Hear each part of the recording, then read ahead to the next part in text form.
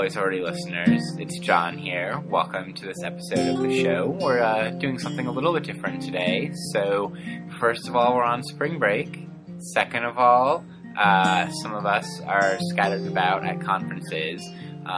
So we're bringing you a very special episode with someone you might remember from Always Already's past. And we are in a messianic, queer, temporal moment, bringing her back to the podcast. My good friend and your good friend, Joanna Tice, has joined us for the episode. Hi, Joanna. Hi, guys. I'm so excited to be here and to be experiencing this messianic temporal moment from Las Vegas. Yeah, so we should say that it's 4 a.m. and Joanna and I have been gambling since 3 p.m. yesterday. That's not true. Yeah. But we are in Las Vegas. We are in Las Vegas. We're here for a conference. We're at the Western Political Science Association conference. And we're hiding far, far from the Strip because you can only take so much of that. That's true. I haven't been to Las Vegas since I was like 13, and there was good reason for that, apparently. Yeah, it just keeps getting worse every time I come. Yeah. So Las Vegas aside, we're holed up in hotel rooms that we're sharing with other previous guests and affiliates of the Always Already podcast. I'm wearing a robe. That's an important fact to know. I'm sadly wearing normal clothes, so that's less fun. I should have dressed up for the show. So we're here today to talk about Joanna's dissertation project, which I've had definitely a privilege, and I use that word purposefully, to read a lot of due to the writing group that Joanna and Rachel and I are in together. So the current working title of the project is Power of the Spirit, the Political Thought of Contemporary Evangelicalism. So, Joanna, I was hoping that perhaps before we kind of delve into some of the details, you could give the listeners a bit of the overview of the project and perhaps do so in two ways. First, maybe just an overview of the project itself, and secondly, anything you might want to say about kind of the impetus or motivation behind you doing the project. Yeah, absolutely. So, one of the things I realized recently is that all the work I've done in political theory up to this point has focused on actually theorizing the thought of groups and individuals that aren't generally considered to be intellectual or theoretical or to have theoretical content to their thought or to even have what we in academia would think of as thought. So, for example, a previous project I did was on the undocumented immigrant discourse in the U.S. and looking at the ways both that the undocumented think about their own positioning and also about the way that the U.S. Journalistic discourse positions them and uses, alien versus undocumented, other terms like that, and how that affects their legal status. And so now I'm doing a very different project about evangelicalism, but I realize that the similarity here is that I'm really interested in the thought of groups that do not in any way consider themselves thinkers or theorizers, and in fact bringing my own training in political thought and political theory to bear on the way that they conceptualize themselves, the identities they have, the role they see themselves having in society, and sort of transforming that thought, hopefully in a respectful manner, into what looks like an analysis of political thought or political theory. So the overview of the project I'm doing now is essentially I'm looking at the devotional texts of a number of prominent evangelical thinkers. The four thinkers I'm working with currently are Rick Warren, primarily his book, The Purpose-Driven Life. I'm looking at a devotional author named Sarah Young, whose work, Jesus Calling, is probably not known to the audience of the podcast, but is extremely popular in evangelical circles. I'm also looking at the work of Rob Bell and of Sarah Bessey, who has published a book entitled Jesus Feminist. So basically there's a span of age and a span of sort of the way that the ministry of these four people exists in the world. Rick Warren is a very conventional megachurch pastor, if there's such thing as a conventional megachurch pastor. I don't know, where I grew up in the conservative evangelical suburbs of Denver, Colorado, where there are lots of megachurch pastors. So I think I'm willing to say there may be conventional megachurch pastors. All right, well, that's good to know. So Rick Warren, conventional megachurch pastor. Sarah Young is actually a missionary to Japanese evangelicals in Australia. So that's a very different story. She also does, I think, some counseling of evangelicals, in addition to the writing of these devotional books. Rob Bell was a church pastor up until, I think, 2013, and then he left his church and has since been doing a lot of blogging, making of videos, publishing of additional books. He's now appeared with Oprah doing some sort of... I remember that, yeah. So he basically refers to himself as a Christian teacher, but he does a lot of very different from a megachurch pastor role, type things. And the fourth, Sarah Bessey, is a blogger and as well as the author of this book, Jesus Feminist. So maybe, Joanna, when we talk about kind of the motivations, and you're saying that you want to think through evangelicalism as political thought, and I know, again, from talking to you a lot and reading a fair amount of your work, that part of the argument here is that political thought or political theory or whatever we want to call it, and I don't have much stake in what we call it, other than to interchange terms promiscuously, that one of the problems you think, or that you identify, is that it's not taken seriously as political thought. And so, given the fact that there has been this, maybe ever-increasing critique of kind of grand historical narratives of secularism, or of some assumption that secularism has, itself purged, religious elements or something like that, you're given also, as you and I talked about, kind of the more recent interest in Islamic political thought. So if we take a look at those two trends, and one might think then that, all right, so thus perhaps there'd be some sort of political theoretical investigation or analysis or engagement with evangelicalism, but yet that's not the case. Why do you think that is? I think there's a very easy answer to that question, and that is that given the U.S. military engagements in the Middle East in the last 15 years, and beyond those years, obviously, it's sort of, for lack of a better word, sexy and politically correct to do work on Islamic political thought as a sort of way to assuage our guilt that we're doing this horrible thing in the Middle East. Okay, well, at least these scholars are taking seriously Islam as political thought. And in the U.S., where actually evangelicals and certainly Christians are in the majority, evangelicals represent about 26% of the U.S. population, and people in the U.S. who are of a Christian orientation, believe in God and believe that they receive messages from God on a regular basis, make up about 80% of the U.S. population.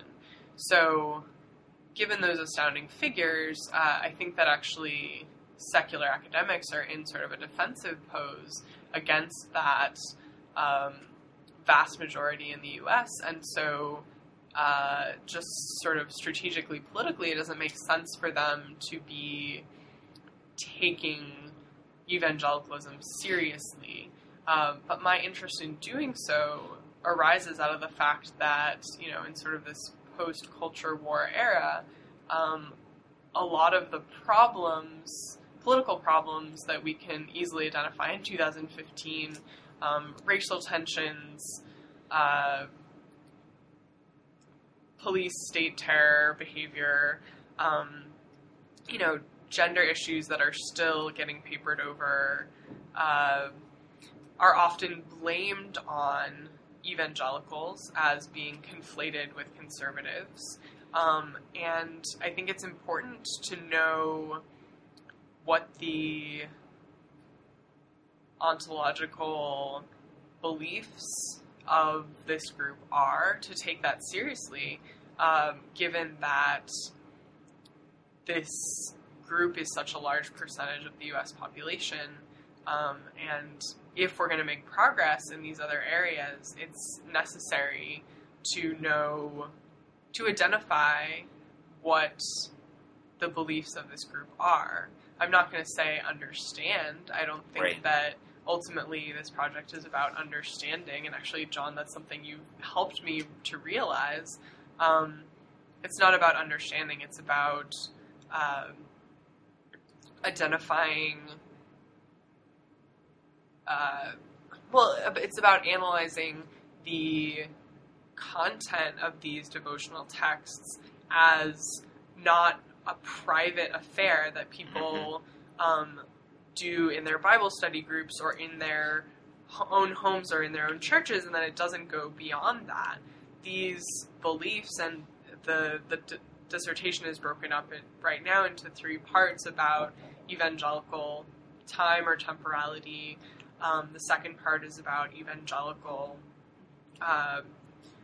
being or sort of ontology. The third section is about evangelical selfhood, the development of the evangelical subject, and very similarly to how Saba Mahmood argues that the development of the believing subject is simultaneously the development of a political subject.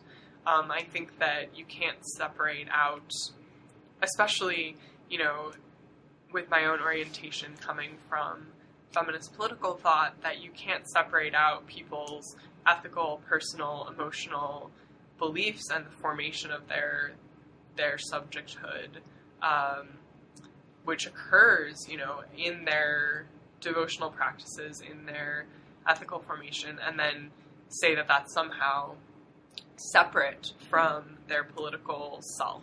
That's really interesting. I mean, it actually makes me think of something that I hadn't realized with your project, but one of the, and your project does a lot of cool things, the audience should be aware of that, but one of the cool things that it does that I just now realized is that in the way you just explained, the importance of studying this as something that goes beyond just private devotion, right? You're working, I think, to break down what are traditionally gender divides between the public and the private, right? And this is, partly something also that Mahmood talks about in her work, and that we probably discussed when you were on the podcast, and over the last summer or whatever.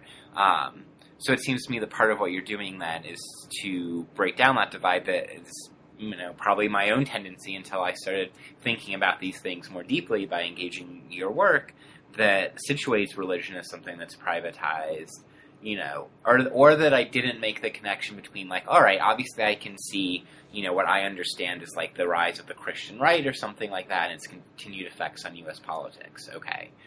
But I didn't necessarily go and make that linkage between, private devotional practices, or the link from private devotional practices to, a theory of belief, or a theory, or an ontological theory, or a theory of time or something.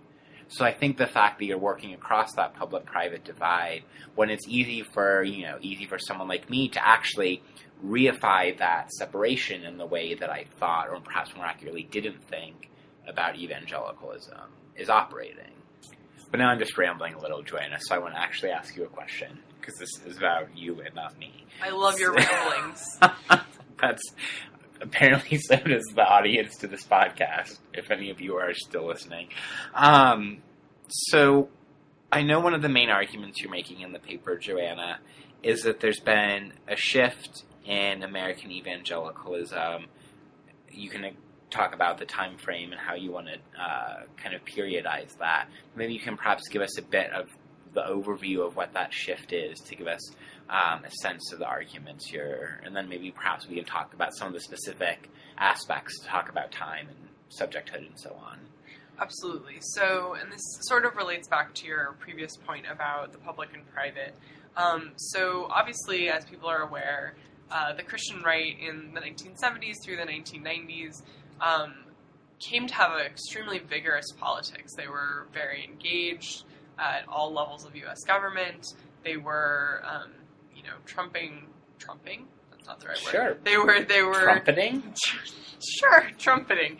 They were, actually talking about voting in their churches. They were trying to actually affect the way that the people in their pews were voting, and various figures actually came to have sort of a political stage as people who were ministers or former ministers or televangelists actually coming to be talking regularly about political issues, and people were quoting them in newspapers, etc., etc. So, what happened around 9/11 was that, and I don't know, actually, it's interesting, I hadn't thought about whether there's any specific connection to 9/11, but basically the evangelical population started to become sort of disinterested in continuing down this overtly political path. There was a book that came out in 1998 by two former pastors who basically talked about how being overtly engaged in politics was distracting American evangelicals from their devotional practices, from their spiritual practices, and actually thinking that they could change politics or insert themselves in politics was really a defiance of God's will. And so the discourse of evangelicalism shifted a lot, and you see in the devotional texts a real attempt to avoid political topics. And so actually the texts that I'm looking at, which have all been written since the year 2000, are all sort of in this strain of what a lot of people have referred to as sort of quietistic or apolitical, to the point where, certainly not Sarah Bessey's work of Jesus Feminist, although even in her work, there's a real attempt to sort of find a moderate path, to find a third way, all of these sorts of, the desire to do the work that she's doing without, engaging political parties, or without really trying to be in the public sphere in an overt way.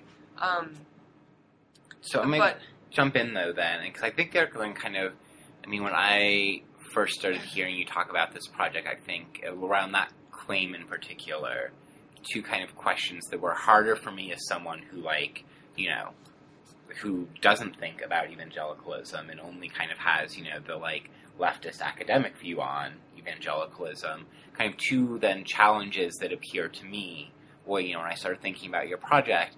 The first is that, is that someone who's not paying attention, who's not reading Christian devotional texts, right, wants to say, why not, all right, I'm there's not enough time in the day. What can I say?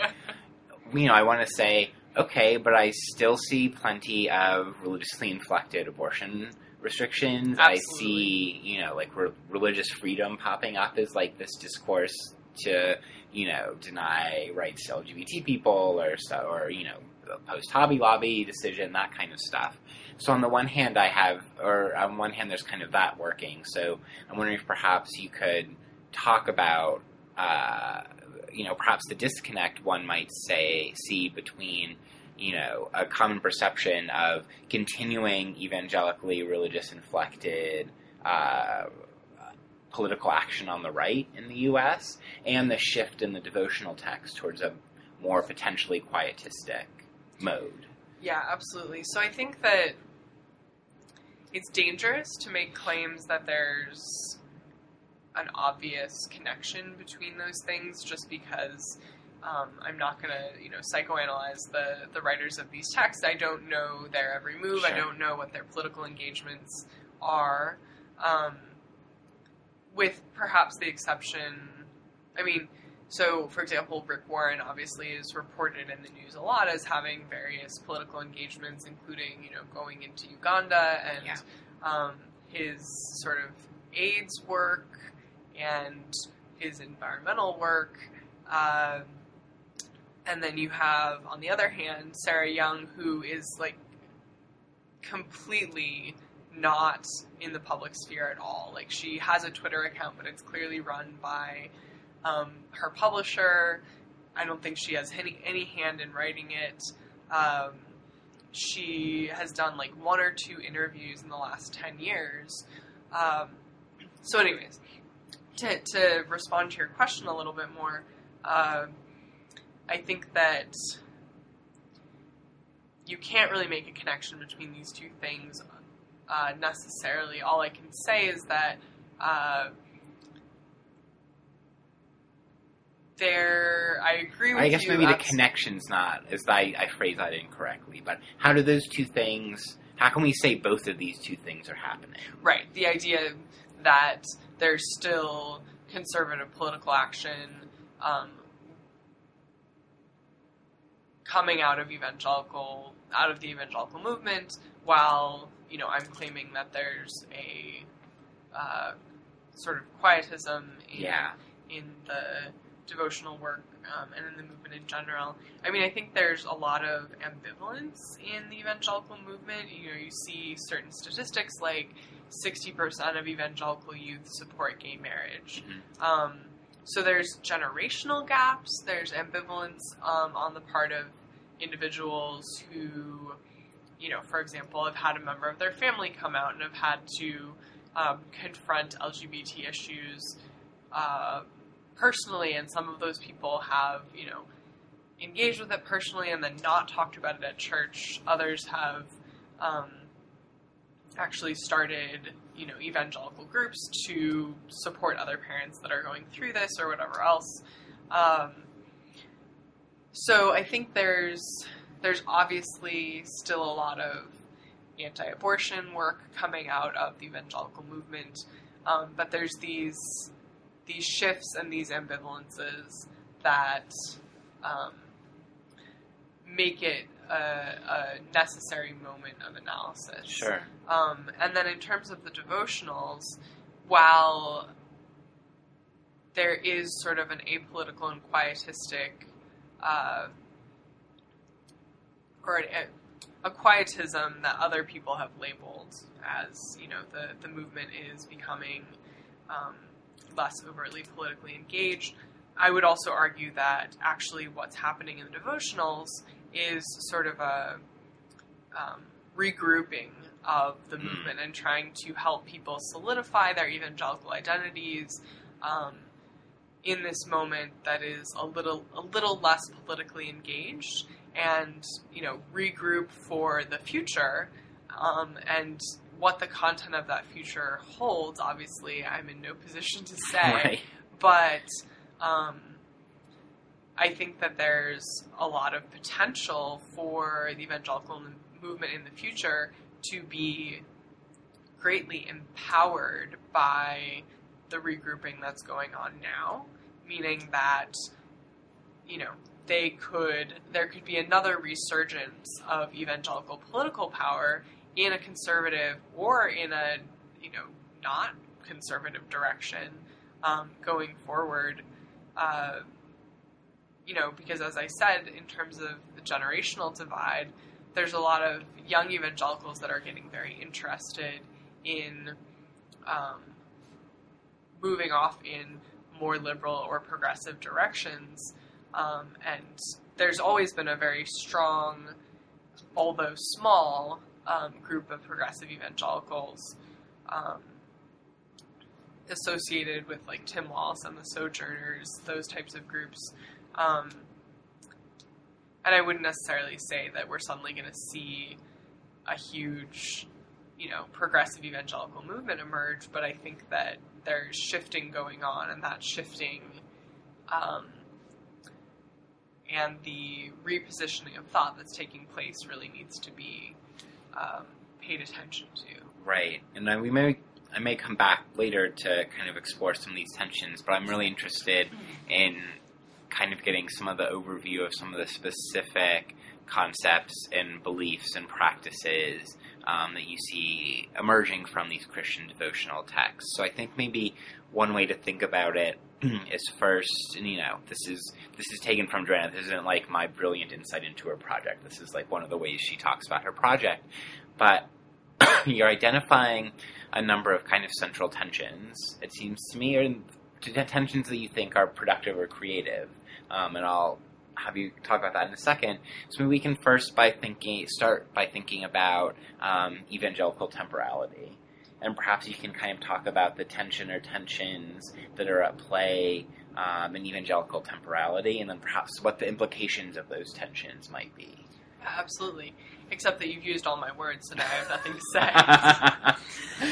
See, this is the benefit to me of interviewing someone whose project I know pretty well, is that, I can ask, questions using the smart things that they've already come up with. Well, I don't know about to make that. myself look smarter. He doesn't need it, folks.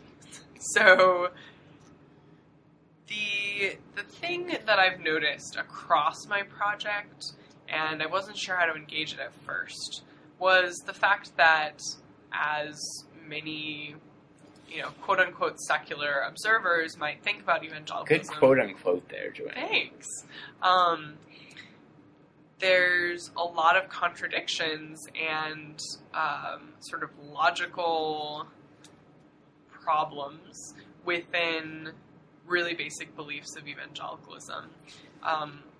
Later I'll turn to talking about, for example, the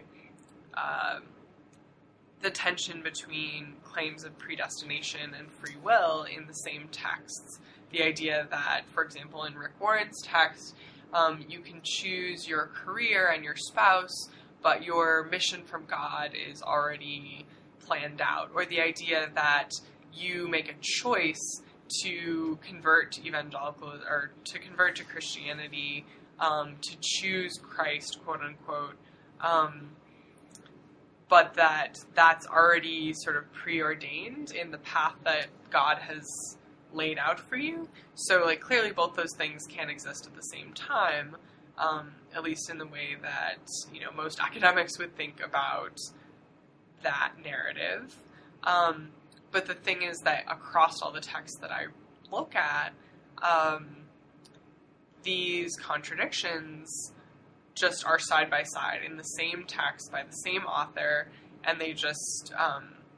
So eventually I realized they must be serving some function. Mm-hmm. And you asked me specifically about the tensions in evangelical temporality. Well, maybe even before we get to that, yeah. Do you think that there's some kind of general effects or some general effects of these tensions on a kind of general level before maybe we get into the specifics? Absolutely. So I think the way that these tensions, just to give you a sense, they could be perfection versus imperfection, which appear side by side in the same text, or predestination and free will, or eternity and the retroactivity of being reborn. These tensions in my reading actually serve, they're productive tensions and they're creative tensions in the sense that they respond to human anxieties about these topics, am I created by God and I'm perfect, or have I fallen and I'm sinful and I'm flawed? And so what these tensions, so they respond to anxieties that exist in human experience, but they also provide space within the discourse of the movement to both maintain the orthodoxies and the fundamentalism that exists in the movement, while also sort of attuning those orthodoxies to the contemporary moment. So, one thing that's sort of often said in sort of popular discourse in response to fundamental religion is that it's like from the past. It's from the past, or right. It's backwards. But like obviously that's sort of a misnomer if these movements continue to grow, continue to flourish, continue to attract new members. And so by deploying these tensions in their texts, it sort of provides this space where the authors and evangelicalism in general can sort of like wiggle room in a way. Yeah. It's like you have these literal readings of the Bible, but if a literal understanding of the Bible is in tension with the Bible as a historical text, as is the case across several of these authors, then you can sort of respond to skepticism from new converts or people that have been evangelical their whole lives, while also sort of maintaining the orthodoxy of the literal biblical interpretation. That's really interesting, and it's wiggle room. I think that's right, but it's also a space for something like a dialogic exchange, right? So that then it seems to me that it's not just about what God says or what these devotional authors are saying, right? But that there's room then for the believing, practicing subjects, right? To kind of, articulate that into their lives so that in that tension, right, it's not just unidirectional, right? But there's some ability to feed back and claim some agency in what the construction of evangelicalism is and does. And that seems to me thus maybe also related to what you were saying earlier about this being perhaps a period of regrouping, right? That if there's these tensions, then in the working out of those tensions, right, perhaps that's a moment of regrouping. Exactly. And I think one of the things that a lot of, again, quote-unquote secular observers don't realize about evangelicalism, which is made really apparent in Tanya Lerman's work, is that actually most evangelicals have experienced intense moments of skepticism at least one point in their lives, and most experience that on a daily, weekly, regular level. And so it's actually really important to devotional texts to provide a narrative that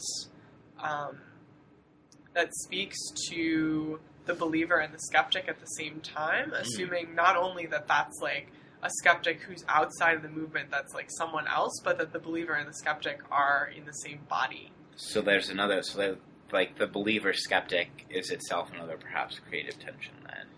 Yeah, absolutely. And so, then what I think about, and one of the things that I really like about your project, and that I find really kind of both ethically and conceptually important, is the attention that you pay to everyday practice and to belief is not just something that's ideational, or ideational in like a disembodied Cartesian sense, which would be even worse. So I was wondering if you could maybe speak to the importance of the body and the importance of paying attention to everyday practice when it comes to thinking about evangelicalism. Yes, thanks. Great question. So in the same way that, a lot of anthropologists, again, like Talal Asad and Mahmoud have made bodily practice, central to their analysis of religion. And I don't necessarily go as far as they do. I think that analyzing theology and texts and discourse is equally important, but I think that only analyzing theology is to set aside the spaces and the times when evangelicals are reaffirming their beliefs, which can never be only an intellectual process or only a bodily process, because those things aren't separate. So, if you open a devotional text and you have an emotional reaction to it, that is just as significant, if not more significant, as intellectual battle that's going on in a seminary school over a particular, biblical passage or over a particular, tenet of the faith. And so I kind of feel like the reason I chose devotional texts is because they sort of exist in a middle ground between those two extremes.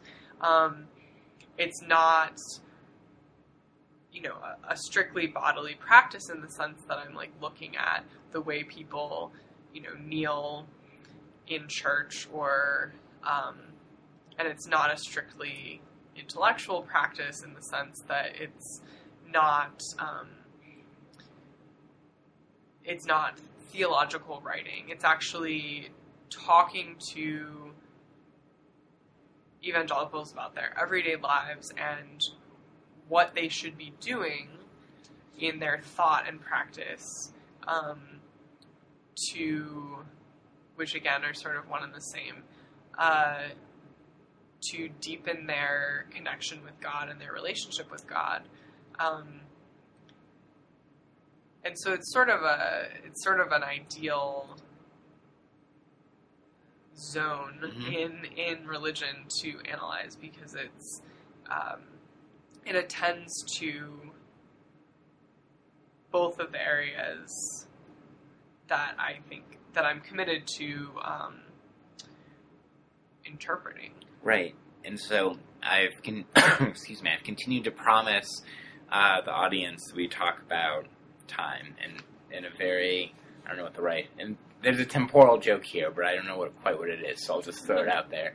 But I keep deferring the moment of that. So perhaps you can maybe tell us a little bit about this tension that you see between temporal beliefs about eternity and about retroactivity, and then perhaps especially, picking up on what you just said, what that means then for the believing subjects, for that tension to be in operation. Great.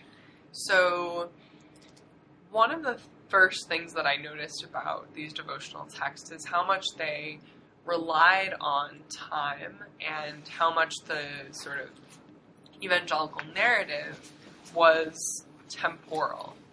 So you have, on one hand, the narrative very much relies on the idea of an eternal divine being and the idea that the human soul is eternal. On the other hand, you have a moment of creation, which is in the past, and you have a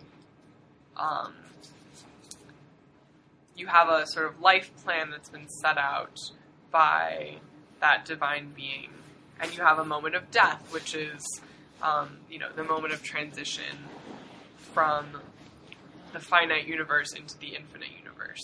But on the other hand, more central to evangelicalism than to any other Christian faith, you have the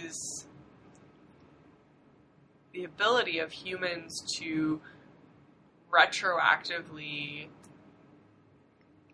mitigate or respond to problems in their past. So you have the rebirth moment, you have the born again moment of evangelicals, where the classic story is an alcoholic or a drug addict or a sex addict realizes that they've been going down the quote-unquote wrong path, and they find Jesus and they choose Jesus, and then they are cleansed of their previous sins. And so it struck me that there's this really interesting tension between this narrative of eternity and this temporality that's sort of linear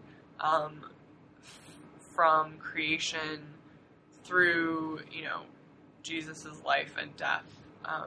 and the resurrection, and today, and the creation of evangelical individuals today. And then there's also this really weird temporality going on between, was Jesus a historical figure in the past? Is he a figure that exists with us now in this room? I mean, a lot of evangelical devotionals talk about, having coffee with Jesus, like setting the table to sit down and, have an embodied experience with the Messiah in the room at the same time as you. But on the other hand, you're an infinite soul, and God is infinite, and you also have the ability to turn back the clock on the sins you've committed earlier in your life, and that can happen multiple times.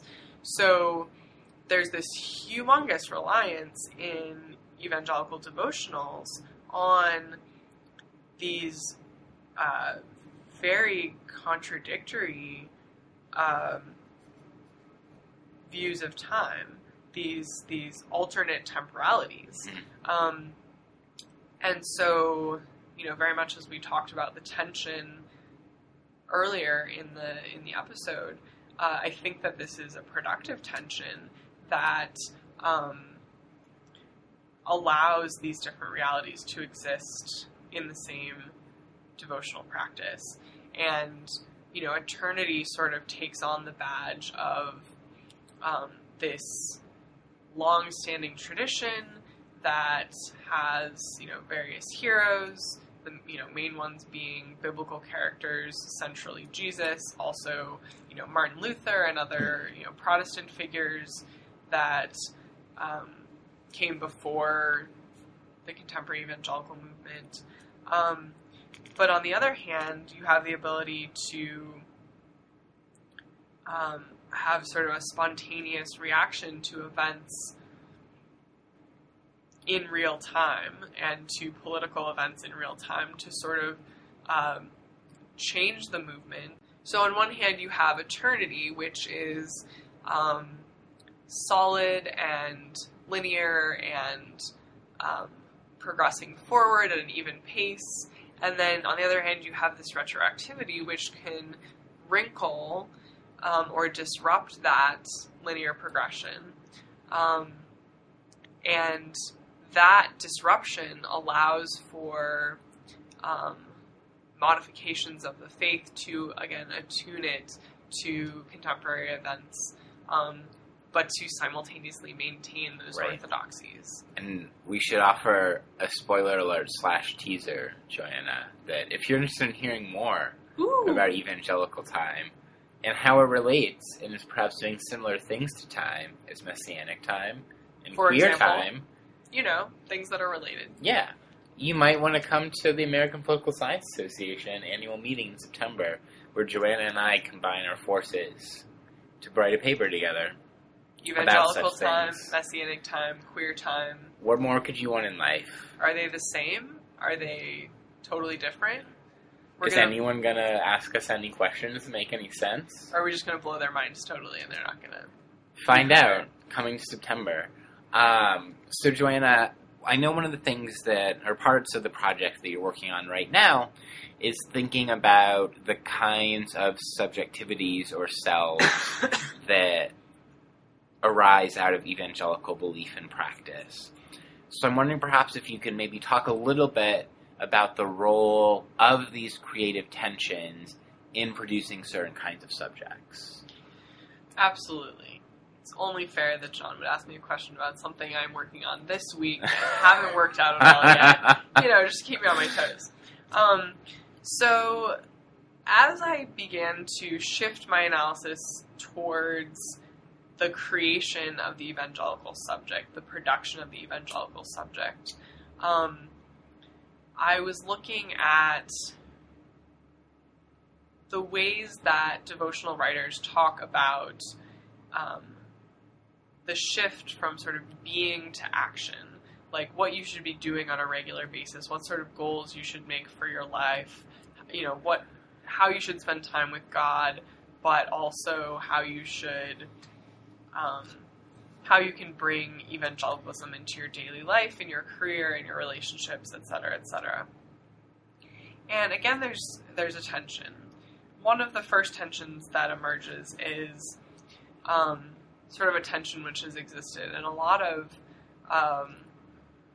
Western discussions of the human subject, which is sort of whether essence or action comes first and which one matters more, and how do you define an individual? Do you define an individual by their actions or by their essence? And of course, for evangelicalism, this is, are you the perfect creation of God, no matter what you do? Or are you only, exhibiting sort of divine characteristics when you act in a quote-unquote Christian manner? And there was also, as I mentioned earlier, this tension between being divinely perfect or being sinfully fallen. And all of these things just repeat themselves and intermingle all the time in these devotional texts. I had also mentioned the tension between predestination and free will. So all of these tensions go into the making of the evangelical subject in the sense that it is by nature an ambivalent subject. That you believe that you have free will, and you believe that you chose Jesus of your own free will, but that was sort of inevitable anyways, because the divine path for you was to choose Jesus. Now, of course, that is problematic in a number of theoretical ways, but not necessarily so politically problematic on its face. Now, it gets quite a bit darker when you look at tensions between, is God's predestined path a universal one, or is it only for a few chosen people? And this is obviously a huge theme in Christianity, that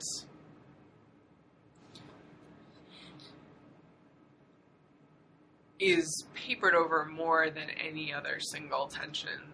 It's almost never talked about anymore because, obviously, again, with evangelical concerns of being open and not being, only a white movement, which it certainly is not. There's massive numbers of Black, Asian, Latino evangelical churches. But there's a real concern on the part of white evangelicals, which are the people primarily whose work I'm looking at so far. There's a concern about portraying themselves as inclusive, and yet it's impossible to escape the biblical narrative that they are sort of bound to, that there are some that are chosen by God and there are some that are not. And ultimately, this is an argument that's very difficult to fit into sort of the contemporary moment of American political culture and thought, and the strain there to be inclusive, to portray themselves as inclusive, while maintaining that not everyone is chosen, is at the very least I can say it's extremely entertaining to try to watch them work with that tension. Right. So maybe to conclude a little bit, I kind of want to go back to something that you were talking about earlier, and going back to this question about shifts in evangelicalism that you're thinking about. And so there's an interesting moment earlier in the interview where you caught yourself, and you were talking about, this reading of more contemporary evangelicalism is quietistic, and you started to say, and this is apolitical, but then you caught yourself and said others say it's apolitical. Yeah. So that seems to me to say that you want to argue that quietism doesn't necessarily mean apolitical. Yes, so I do. I wonder how it is that I knew that. That's what you thought. So, how then does quietism still translate into political? I mean, it seems to me that part of it is just perhaps broader conception of what counts as political. But maybe you talk specifically then about what it is that's still political about evangelical thinking about ontology, time, belief, subjectivity, practice, and so on. It's both quietistic and political. Yeah, absolutely. So I think, as I mentioned earlier, a lot of this is influenced by Mahmoud's idea that if the ethical, emotional formation of the subject is produced in a religious space, if a kid growing up is influenced by biblical narratives as they're sort of like deciding who they're going to be and what they're going to identify as, on a very simple level, that's obviously going to influence their political personage in the future. But I think also it's again attempting to rupture that idea that religion is a private act, that religion is this cloistered area that can be separated off.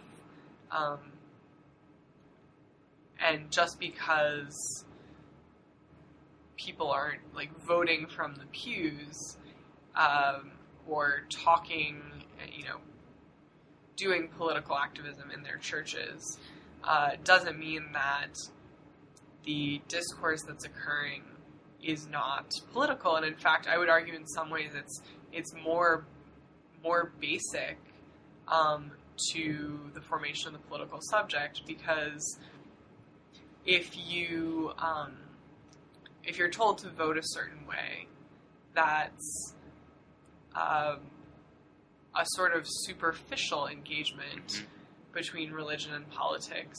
If you are told you are a certain kind of person and you exist in a certain type of universe and you move across a certain type of time, and you like your entire being is sculpted and shaped by your, and I wanted to say for a moment, your encounter with religion, but it's not an encounter with religion if you're like basting in a pool of religious juices all the time, which I hope that metaphor makes it into the dissertation. And in the same way that all of us are, to repeat it, basting in juices of pop culture, sure. Or the political discourse in new media or whatever else. If you are part of this evangelical worldview, it means you are most likely reading evangelical periodicals. Your news is filtered through evangelical mediums. But most importantly, your conception of who you are and what the reality of the universe looks like is developed through evangelical texts. And because of that, I just don't see how, in the same way that we can't separate other aspects of intersectional identities, you can't separate an individual from their gender positioning or their sexual positioning or their class positioning. Religion is one of the identities that is associated with intersectionality, and yet it's so often, especially in the Christian case, sort of removed because it's inconvenient to the sort of political goals of progressive secular scholars. Certainly not everyone. Sure. There are obvious examples, people that are doing fantastic work on evangelicalism, while being, immersed in a progressive perspective. But I think it's very difficult for a lot of progressives. For example, I've gone into a professor's office and told them about my project, and specifically about this one book I'm working on about Jesus feminism, and the only sort of response that professor could come up with was, well, those two things don't mix. Like, that's impossible for someone to be an evangelical or believe in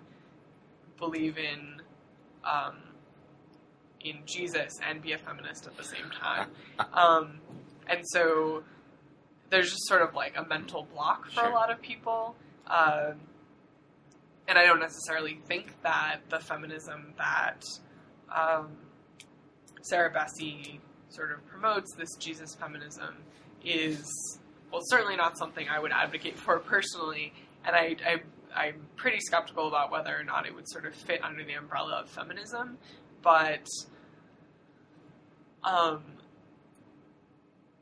that's something to talk about, not something to just say, well, that can't exist. It's impossible. Well, it does exist. This book has been published and read, and...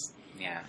So, that's a good place to end, except not really ending, because we have some other more fun questions. Some tailored to you, and some we just like to ask all our guests. Oh, good God. So, first question, Joanna Tice. You get to give any book, to Bessey, Young, Bell, and Warren, and they have to read it. You get to give them one book. What is that book? Oh my God. Have other people's brains exploded when you ask them this I haven't question? asked them that question. See, I try to do like one question that's specific to the project, then we get the more general questions we like to ask everybody when we remember to actually ask them. Lucky you, I remember to ask them. So can I cheat? Because I'm gonna not answer your question. I'm gonna deflect by saying actually the significance of my project is that there's no book on my shelf from, political theory that would make any sense to the four devotional people that I'm studying, because we live in such different worldviews. And also, not to mention, you sort of need, for a lot of my sort of favorite texts, you need sort of a training in political theory. So, not to, say they're dumb, but just to say, we're living in different universes. Right. Yeah. Okay. Fair enough. I guess they'd have to, come to my class or something. Deal. What's a recent movie that you've seen that you suggest our listeners partake in? It doesn't have to be, a recent movie, but it may have been something that's 50 years old, but you just saw. Right. So the first thing coming to mind is actually The Imitation Game, which came out this year, I think, or last year, which, if you watch, spoiler alert, if you watch to the end I think it's historical fiction, right? Well, right. But, so if you watch to the end of the movie... Or fictionalized biopic, whatever. Yeah, they do that little thing where they, talk about what happened to the characters in the future, and the main character, who's... Alan Turing. Yes, thank you. That one. Alan Turing, which they hinted at throughout the movie but didn't actually deal with till the end, was gay and was given the option, when this was discovered by the British government, to have hormone therapy or to be jailed. And he chose hormone therapy to, have his bodily freedom, but then that ended up being so unpleasant that he committed suicide after only a couple of years. And the number of British men, I think mostly men, who were subjected to this hormone therapy is just astounding. I had no idea. And the idea that the British government would take this individual who had basically, saved, their idea of the free world and, do something that would delude the very mind that had saved them, again, for lack of a better word, was just mind-blowing. Not that I had no concept of these things occurring, but I didn't know the specific British history, and I think it was just a really powerful use of what is otherwise a pretty conventional blockbuster film. Okay. To sort of hopefully use it as a platform to make people more aware of this history. All right. Final question, Joanna. You get to go time traveling. Woo! With any one thinker, theorist, philosopher, whatever we want to call them. Where do you go, and who do you take with you? So, I would pack a picnic basket, and Of course. Can I take more than one person? No. Oh You already cheated on one question, That's Joanna. fair, You don't fair. get to do it on this one, too. So, my picnic basket and Judy Butler go with me. Because clearly, if you're time traveling, you can call her Judy. Obviously. Okay. Because I travel to the future where we're besties.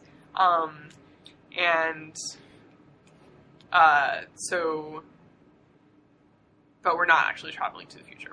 We're traveling back to the past. Where are we going, though? Yeah, what time period? I don't know. Okay. Because I feel like the past is pretty crappy a lot of the times. Like, I'm a little afraid to go to the past. Okay. You can go to the future. I go to the future, but... Okay.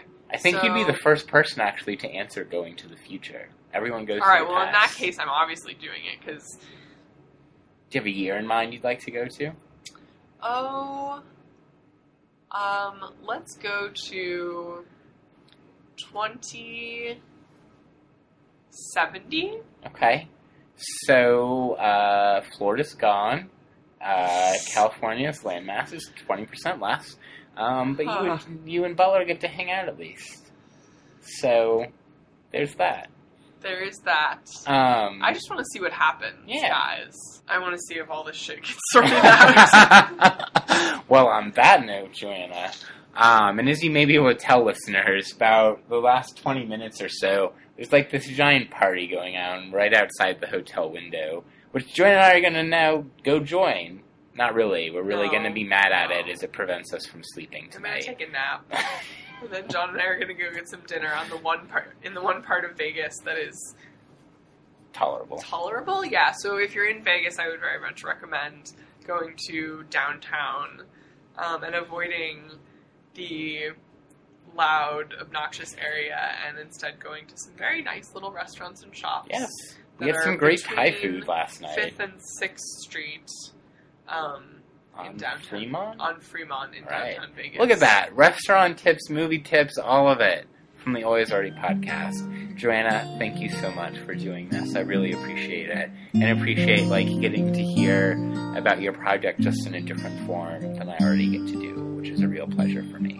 So thank you. Well, the pleasure is all mine. All right, Always Already listeners, we hope you've enjoyed the episode, and we'll be back with you with another episode at some point soon. Thanks. Bye. Hooray!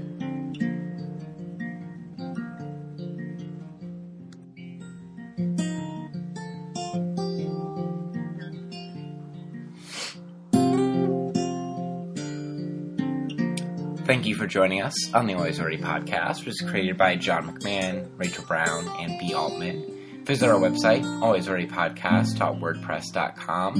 Email us text you'd like us to discuss or advice questions to answer at alwaysalreadypodcast@gmail.com. Like us on Facebook and subscribe to our RSS feed. Until next time, bye.